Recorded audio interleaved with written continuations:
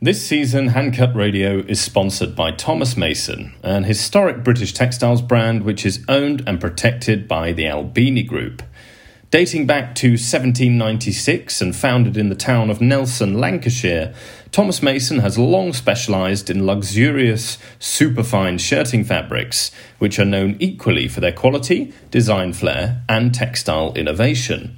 From the invention of Zephyr in 1818 to the company's pioneering work in the traceability of cotton today, if you like to have your shirts made, Thomas Mason is the cloth to ask for. Huge thanks to the Thomas Mason team for making this season possible. Now, on with the show.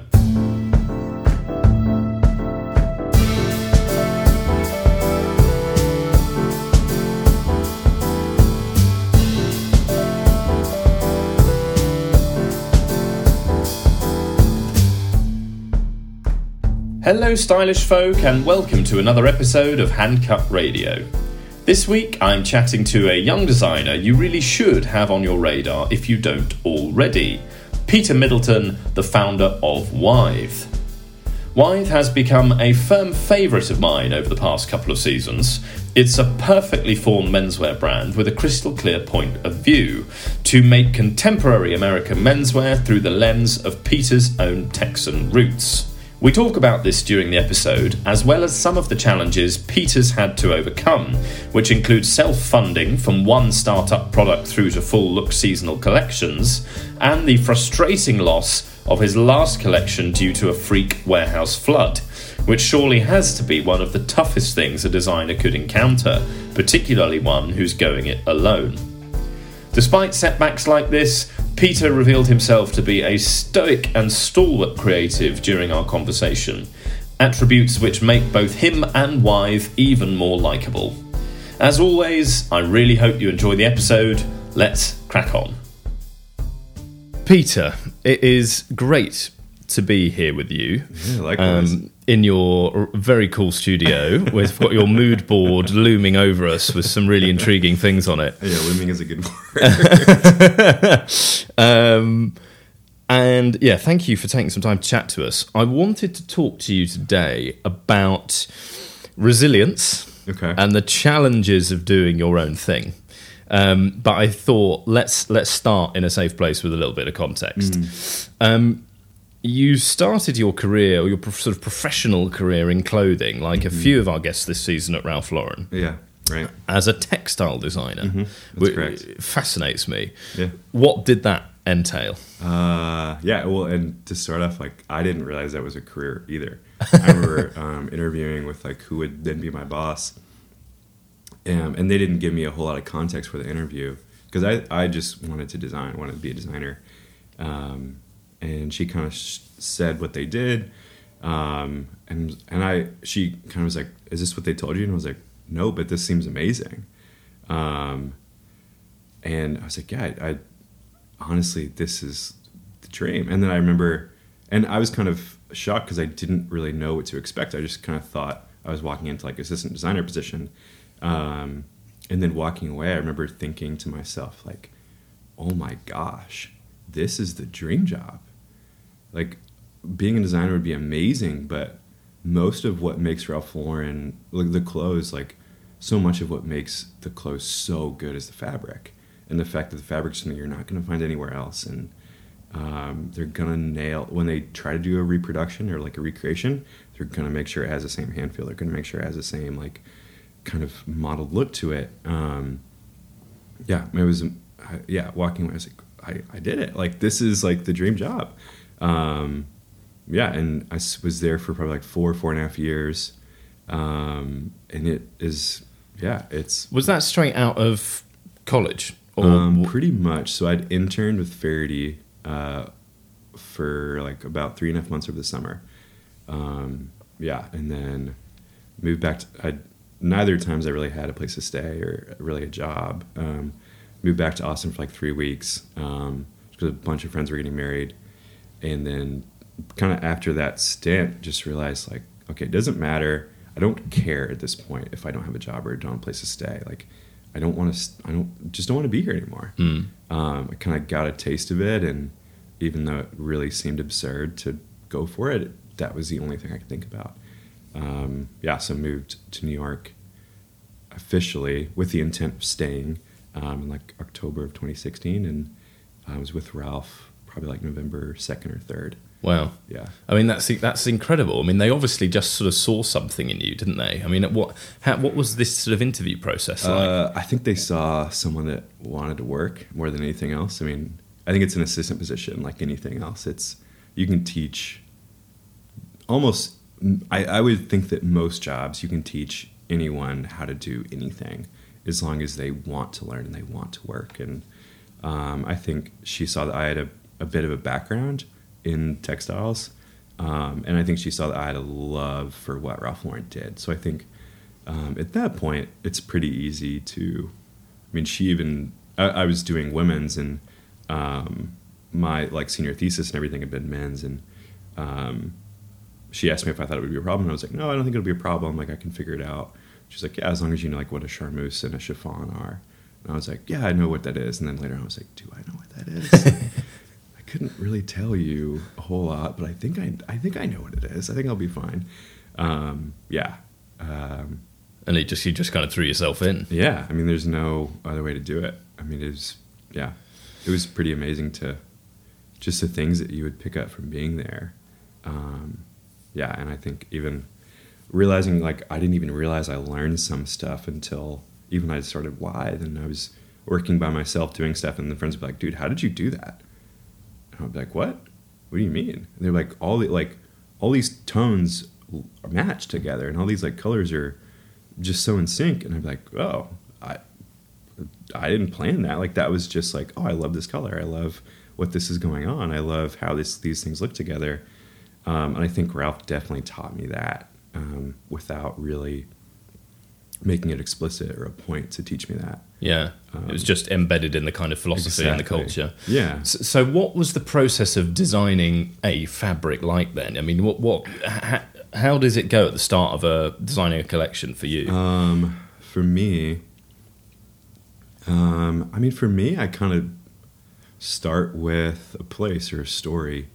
It's like for this fall 22 that I'll be like showing this week. It was again kind of the Adirondacks and kind of these old L.L. Bean catalogs and kind of what people were wearing to go deer hunting or whatever in like the 40s and the 50s.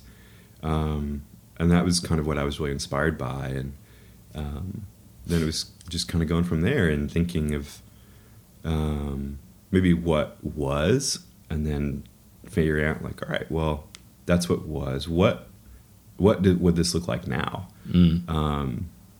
What does a hunting jacket look like now? When it doesn't have to be technical, it needs to be somewhat functional, but I don't need to be selling this at Cabela's. I don't need to be selling this like Bass Pro Shops. Like, what would I want to wear if I got invited to this last minute and I just grabbed something from my closet? Like, what would that be? I feel like it's these like beautiful flannels, and it comes from those sort of visual references and those storytelling elements, and it sounds like that's sort of what you picked up at RL as well. Exactly. Yeah. Right. Yeah. Incredible. Yeah. Well, how did this sort of idea for Withe emerge then? You did 4.5 years at Ralph. Yeah. When did you start thinking, oh, maybe I could do my own thing? Always. Yeah. I mean, it was always what I wanted to do. And I think I knew that I couldn't do it straight away. I needed to just kind of learn and be in a place where I was able to see that day in, day out. I didn't feel ready, I think was the biggest thing is, I remember even at Faraday when I was there, and I was learning a ton at Faraday because the team was so small, so you're doing everything. And I remember a friend asked me, he had an idea for like some jumpsuits, and he was like, dude, we should just do this. And we were like 23 at the point. I was like, I'm not ready. Like, I don't know enough about this. And I think I probably could have done it at that point, but I just didn't trust myself. And I remember telling him, like, man, I think I need like 10 years. And he was like, that's insane. Like, what about 5? And I was like, no, I told you 10. I'm not like going back down at 5. But that was kind of how long it took, was 5 years. And I definitely didn't think I was ready. I just think at that point I was like, I think maybe the same urges that kind of made me move to New York, where I was just like, this is all I'm thinking about. I have to do this. There's no way otherwise. Well, I know we've talked through the sort of that moment and that journey before, but I'd love to go through that again for our listeners. I'm pretty sure, if I remember rightly, you were sort of working on a personal project to design the perfect button down, while still being at Ralph. And somehow that sort of spiraled into, okay, I'm going to do Wythe. Talk me through that sort of little journey. Yeah. I mean, I had a conversation with a coworker. It was pretty pivotal as well, where she was just kind of talking about just her friends that had done personal projects as well, and kind of that those just small one-offs like turned into their brands and turned into things that they loved. And I didn't tell her at this point, but I was like, man, like, that's what I want. Like, having a brand feels so overwhelming and so scary. But I was like, yeah, but I could do like one thing. And I'm just doing it for myself. It's not a brand at this point. Like, yes, you take all the pressure off yourself. Yeah. And I was like, you know what? Like, I can't find this in the market, and I really want it. And I want it to the point where I've already made a pattern myself. And I don't want to sew all the shirts on my dining room table. I would like to work with a factory, and I know kind of where to get this fabric from, or at least how to develop it. And so at that point, it was really like, you know what, like, I think if I do this, I'm going to want to buy 10 of these shirts, and hopefully my friends, hopefully I could sell like 40 more, so I could do like around 50. And yeah, met with a factory. Their minimums were higher than 50. And same with like developing a custom fabric, like they wanted more than 100 meters.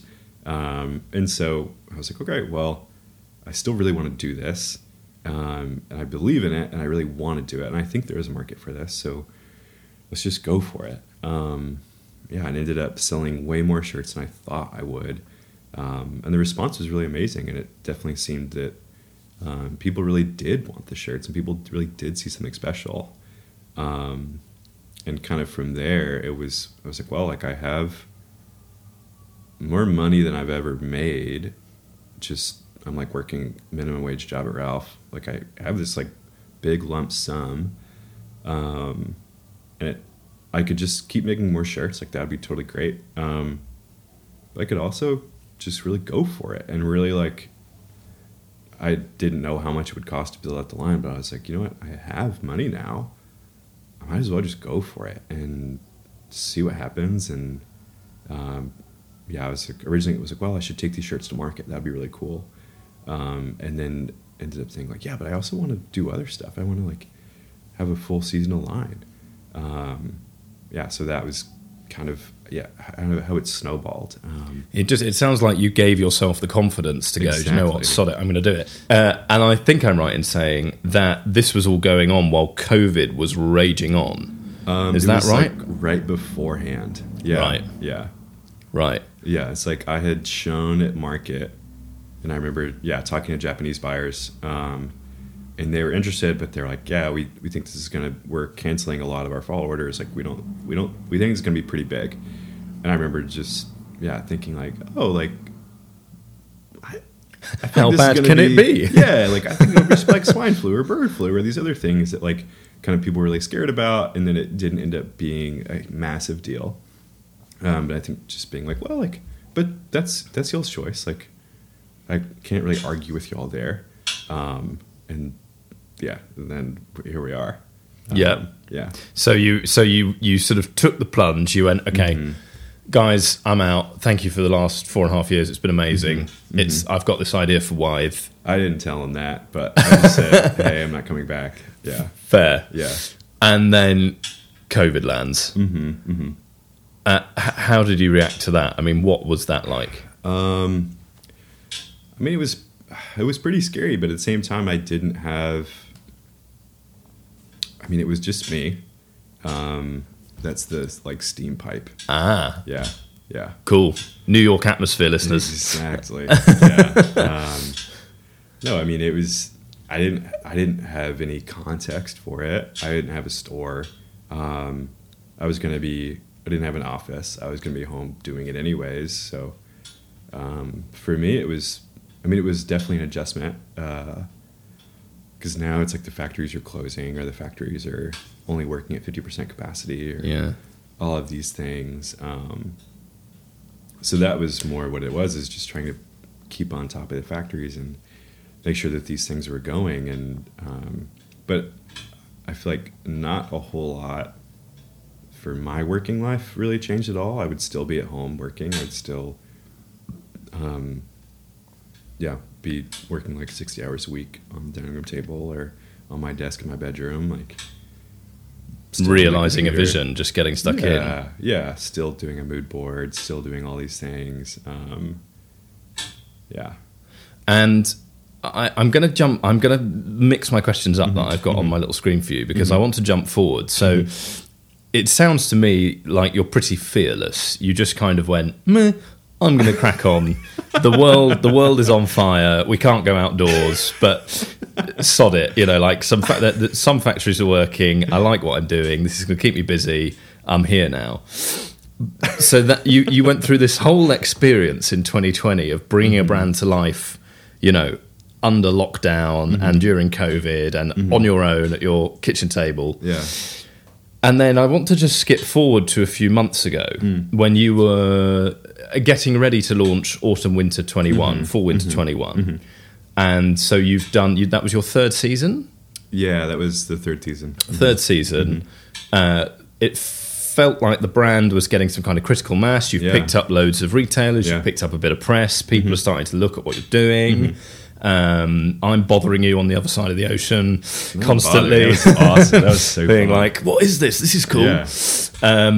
And then you open your warehouse, you know, shut a door one day, and almost all of your autumn-winter collection, which was about to launch, had been ruined by the floods in New York. Yeah. I mean, there was like 2 feet of water in the warehouse. They told me later on when they were cleaning up, one of their guys came to the front and he just had a big bucket with a fish in it, and the fish was still swimming. And he was like, "What do we do with this?" And the warehouse owner is like, "Toss it back in the creek. Like, I don't want it. Like, what do you expect? What are we going to do? Eat it?" Yeah. Oh my God. What was that moment like? Do you remember just being presented with the news? Yeah. That must have felt awful. I mean, I think it was a lot to take in. I don't really think I did. I think it was more just trying to figure out, okay, what do we do? Because I hadn't seen it. The warehouse just called me and said, "Hey, this is what happened." Because I remember getting the floods here in Brooklyn, and I mean, I drive a Jeep, so I wasn't really worried about it. But my roommate's car flooded, and I remember just thinking, like, man, that was insane. That was crazy. I'm glad that all of my things are good. I'm really bummed about my roommate's engine flooding, and like we're gonna have to fix that in the next few days. But man, I like scraped by and we're good. And then I got the call 2 days later from the warehouse, and I was like, oh, okay, a little bit different. And even then, it was like he's like, "You can't come. There's still water on the floor. Like, we're still cleaning up. I'll send you pictures, but you can't come yet. You can't visit. I'll schedule a day for you to come next week." And so I was just kind of in limbo, not really knowing. And I mean, we had spring 21 stuff on sale that hadn't shipped out. And I was kind of at that point, I was like, man, okay, we have all these orders over the weekend that I don't know the status of these. I don't know if everything is ruined, if these things are, if I can fulfill these orders or not. And you don't know what of the coming collection is okay and what isn't. Yeah. And it sounded, from what I gathered, like most of it was ruined. There was, probably like, ended up being probably like 35 to 40% was just toast. And even after trying to clean it, trying to fix it, spending more money to try and work on that. Some of it just didn't work. Where it was even the agents used for the cleaning changed something else, where it's like I had this beautiful herringbone with like a green stripe, and after the cleaning the stripe was blue, and all I used an unbleached cotton, so you had these like really natural color variations, and all of that was just bleached out from the wash, and there were holes in everything, and it looked like a mechanic shirt that you literally pulled out of a garage in the 50s. Like, it looked like someone had fixed cars in it for like 50 years. Yeah, so it was, I don't know, it was a lot.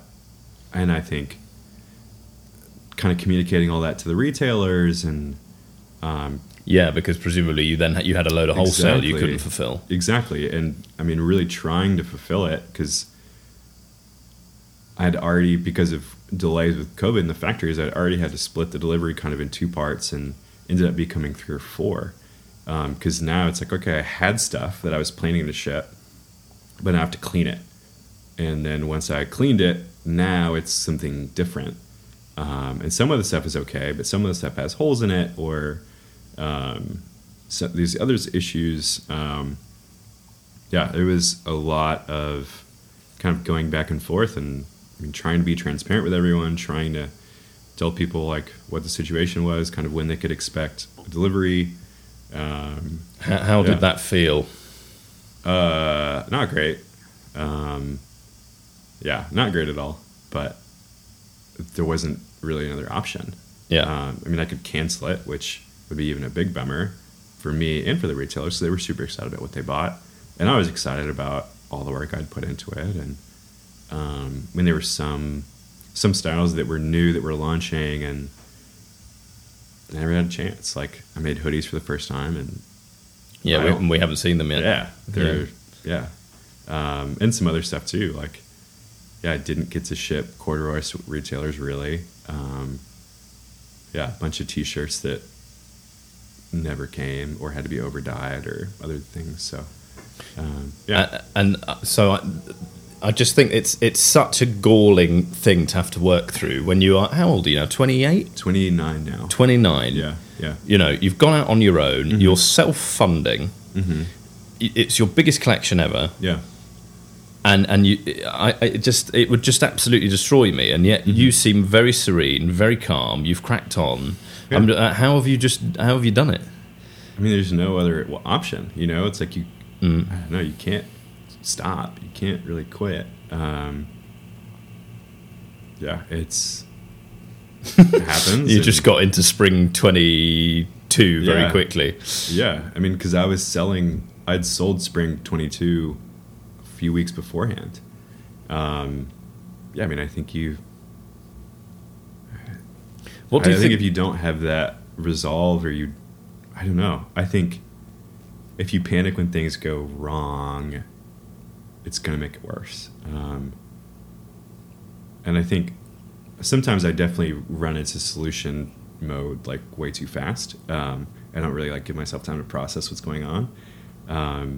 But I do think there's still a part of it. It's like, all right, like, okay, this is not what I expected, not what I planned. Because these things happen all the time, where you could get a shipment in and all the buttons are wrong, or a factory just made it in the wrong color. And I mean, what do? Do you scream at the factory and refuse the shipment and tell them to go screw themselves? Or do you look at this color and think about, like, okay, is this still a nice color? Does this still fit the collection? Is this still something beautiful? And can I communicate this change and still put it out there? I think there's a huge part of it that, yes, everything is super specific and I want it to be as perfect as possible. But that's not what's going to happen. It's never going to come in perfect. There's always going to be some mistake or something wrong. So how do you communicate that? And if you can fix it, let's fix it. If you can't, let's pivot. Let's figure it out. Well, I really, really admire that, Peter. I admire your serenity and your your pluck to keep cracking on. So I guess I just wanted to spend a bit of time foregrounding that for all our listeners, that this is a young brand that has had a pretty nuts start and yet is still succeeding. So major props. Thank you. On that note, I wanted to kind of get into the vision for Wythe a little bit and what makes it compelling. To me, what I like about it as a sort of a Brit looking across the pond is... Yeah, that's a great perspective to hear, too. Well, I don't know how relevant it is, but I mean, very relevant. Yeah. It feels like a very, very nostalgic and yet very contemporary take on American style through this sort of Texan lens. I'm intrigued to sort of get into how you achieve something that feels very sort of nostalgic and retrospective and yet very of the moment at the same time. And I'm sat here looking at your mood board, and I guess it's a lot of it comes back to your sort of training. It's the colours, it's the sort of extraordinary sort of earthiness of the collection that feels very timely, and the attention that you're paying to fabrics and cuts and gently refining things. I mean, talk to me about what your sort of vision for Wythe is. I think a lot of it just comes down to the way that I want to design. I mean, I don't ever want to reproduce stitch for stitch something from the 30s, from the 40s. I think for me, I'm always thinking of how do I want to wear this and how is it going to fit in with the rest of my wardrobe? And I mean, I am somewhat the target market for my brand. I mean, I want to make sure that I'm not producing anything I don't want to wear. And I think that helps a whole lot too, where I do wear a lot of vintage, but I understand a 15-inch rise on a pair of trousers is maybe not what I'm going to want to wear all the time. And I think those are the things that I've kind of thought about. All right, well, what rise do I want to wear? What about these garments would I want to change to make sure that I could wear these every day and still retain the kind of authenticity of it and still retain the story of it? But how do I make sure that it at the same time looks like it was in your grandfather's closet and also doesn't look like it looks like a beautiful piece where you maybe found it in a vintage store in the back room and you've never seen this color before, you've never seen this fabric before, but it makes sense and it fits so well. And it fits with the rest of the clothes you're wearing. I mean, I think of a lot of my friends back home from Texas that maybe have shopped at J. Crew, shopped at these other brands, and are wanting something more unique, wanting something a little bit different. And they're not going to wear a 15-inch rise. They're not going to understand maybe why a chain stitch runoff is so important or why these things are the way they are. So all these details need to be functional as well, and they need to be beautiful. And I think knowing that is my target market makes it a little bit easier to make sure that these things feel authentic and look authentic, but at the same time can fit with everyone else's wardrobe. A slightly broader kind of question. If Wythe is sort of a reimagining of the sort of greatest hits of Texan style, I wanted to ask you a little bit about where your head's at in relation to American style in general. Is American style in a good place right now? Is it in a confused place? Is it in a chaotic place? How are you thinking about the kind of broader American style landscape at the moment? I mean, so also I think any Texan viewpoint is kind of unconscious. Because I definitely think or at least this is the way I'm trying to view the collection, do the collection is, looking at kind of America and like worldwide in general. I'm not explicitly trying to make things Western. I think that there's generally an ethos or a detail that appeals to me, and I think like even the first collection, I remember sending out marketing and talking to buyers and them asking the story about the collection. And that's when I realized that it had Western influences. It wasn't when I was designing it. And I remember someone being like, dude, this Western wear collection is amazing. And we were thinking like, this isn't a Western wear collection. And then looking at it and then being like, really? Like, dude, everything has pearl snaps, everything, like all of these details, you made cowboy boots. And I was like, yeah, but that doesn't make it Western wear. And they're like, what? Like, what else would it be? Yeah, and I think a lot of that is unconscious. So a lot of it is like I'm thinking of why there's an American brand, and I'm would definitely say I'm way more inspired by Americana than I am something specific to the Southwest or specific to the South. I don't know, and I think American style, I don't think it's ever been in a necessarily good or a bad place. I think America is so big. So you have so many different tribes, you have so many different people, and there's always people that are doing amazing things. Like you can go to any era, any year, and there's going to be multiple groups of people that you're like, man, these guys get it. This is inspiring. This is amazing.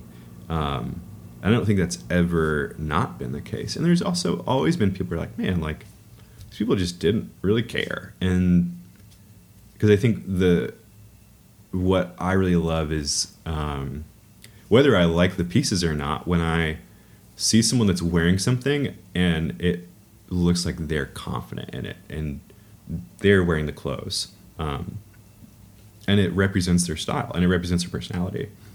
And I think no matter what, whether you're like head to toe in Rick Owens or any of these other things, as long as that is who you are and you feel comfortable, that is what like appeals to me. And that's when I'm like, man, like that looks really good. I would not wear that. That's not going to be in my wardrobe, but that looks amazing. It makes me wonder whether in a funny kind of way, COVID sort of did you a bit of a favor, because for such a young brand, a brand that's only 2.5 years old, Wythe feels so, to me at least, it feels so sort of clear and composed and focused. And I wonder whether, to your earlier point, that weird year did just give you the time to think and really, really compose something. Yeah, I agree. Yeah, and I think even the fact of, I've thought about it a lot of like, I didn't have a physical store. I only had online. So there was no way for people to see the clothes in person before they got it. So you have to tell that story.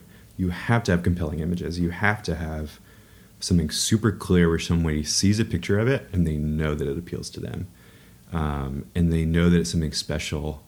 And I think so many of what I love about the clothes I make is like these small intricate details or maybe small shifts in color, things like that are really hard to present with photography or really hard to present over a screen, but not allowing that to be an excuse, I think is, yeah, there's no, I mean, same way, there's no other way.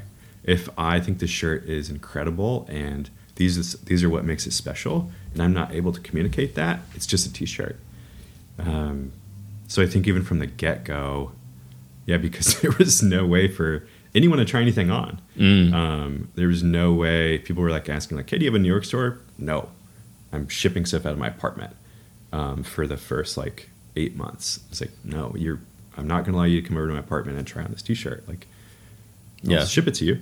And then if you don't like it, you can send it back. But yeah, I think that I agree. It was in a kind of roundabout way. Yeah, it did kind of leave space for like a lot of thought and a lot of kind of deliberation over things. And is this really what I want to spend? And I think self-funding too, where it's like, okay, if I'm making a sample, even a sample, I know how much it's going to cost. And if I'm going to do a production run of this, I need to know that I really want to do this. And if I'm going to show it at market and I'm going to, even if people don't buy it and I need to talk to that factory, okay, can I afford the minimum here? And if not, I need to really think about this. I think the thoughtfulness of Wythe really, really shows through in the product and the brand and the imagery you create as well, which is beautiful. Thank you. I wanted to, as we start to wrap up a little bit, to ask sort of what's the end goal for this brand? You know, what's the big dream? You've mentioned a couple of times you don't have a store. Is a Wythe store? I'd love that. Yeah, definitely am trying to have a pop-up space in New York for fall. That I think that's maybe the next logical step to me. Knowing that's going to cost a ton of money, and I haven't found that money yet. But yeah, I think the dream is to grow and not to grow just because of growth, but to start to get larger so that I can also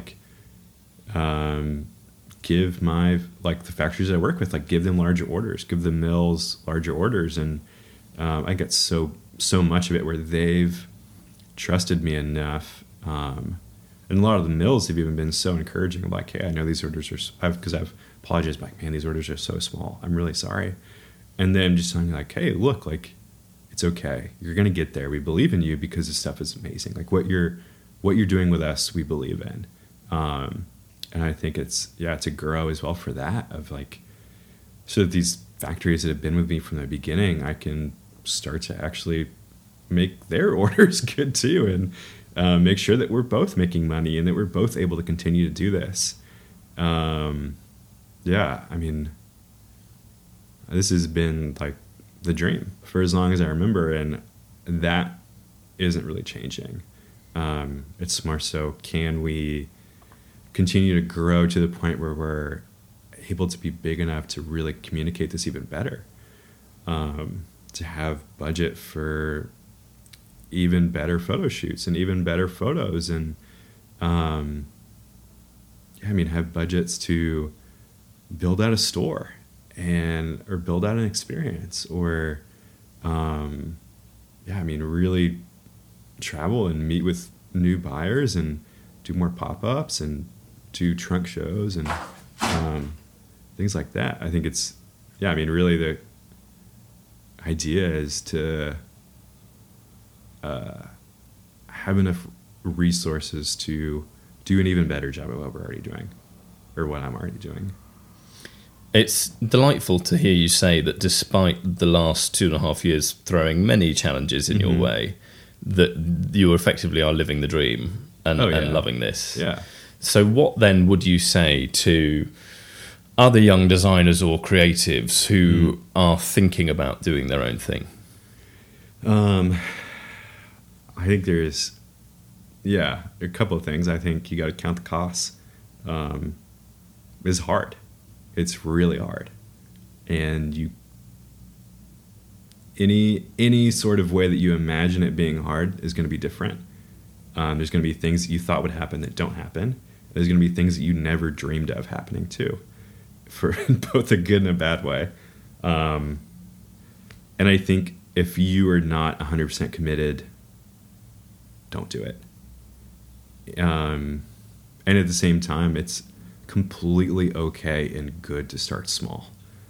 I started with one product and ended up doing 3 colors in that, and really focused on it and really wanted to make sure I nailed it. And I was able to grow from that. I think it's in the same vein of really counting your costs. I think it's okay to limit the scope, and it's maybe even better. If you can successfully launch 1 or 2 products, that's good. Okay, now try it a little bit more. If you can't successfully launch 1 or 2 products, it doesn't make sense to launch 10. And I think it's, lean on your friends. I did not do this by myself. Even if I'm the only one on the payroll right now, I did not do this by myself. There's so many people that are still helping me out so much, that are offering advice, telling me I shop at that store. I love that store. You should go for it. Or dude, even friends buying my clothes and giving me honest feedback of man, I love these hats. You have to keep doing these. Or, dude, this shirt was my favorite shirt. You need to make it again. Or, yeah, I got this shirt in and it was kind of small. That is so important. And also the support of just like friends telling you like, dude, I love what you're doing. This is exciting, is so important. And yeah, you're not going to do it by yourself, no matter how big or small your team you have. Yeah, and I think it's also, don't be afraid to try it. I mean, it's a very serious thing, but it's also, if you're doing it for yourself and if you're doing it for the right reasons, which I think is kind of just for yourself, if you're making a product that you love, and even if no one else buys it, you're still happy with it, that's great. Doesn't mean you're going to be successful, but it means that you're doing the right thing. Every sample you make, you should be excited about it. And if no one else buys it, that's fine. You have a sample. Make it in your size. Yeah. Enjoy it. Yeah. Well, Peter, thank you so much. I think there are a lot of really, really lovely little sort of pearls of wisdom in there for listeners and for other creatives. I think your drive over the last couple of years to just work through everything that's been thrown at you is really, really showing in the brand. And I'm hugely excited to see where Wythe goes next. But it's lovely to kind of hear a bit more of your story and to have a chance to meet you. So thank you. Yeah, likewise. Yeah, great to meet y'all too. That's all for this week, folks. Thank you very much indeed for tuning in. Note that this podcast is produced by Birch, a London-based creative agency that has specialised in the fields of luxury and lifestyle since 2009. Our sound editor and brilliant theme music composer is Mr. Joe Boyd. You can hear more from him on social media and SoundCloud at This Is Joe Boyd. If you enjoyed the episode, please do leave us a review on Apple Podcasts and Spotify, and follow us on Instagram at Handcut Radio. That's all from us. I hope you'll tune in again soon.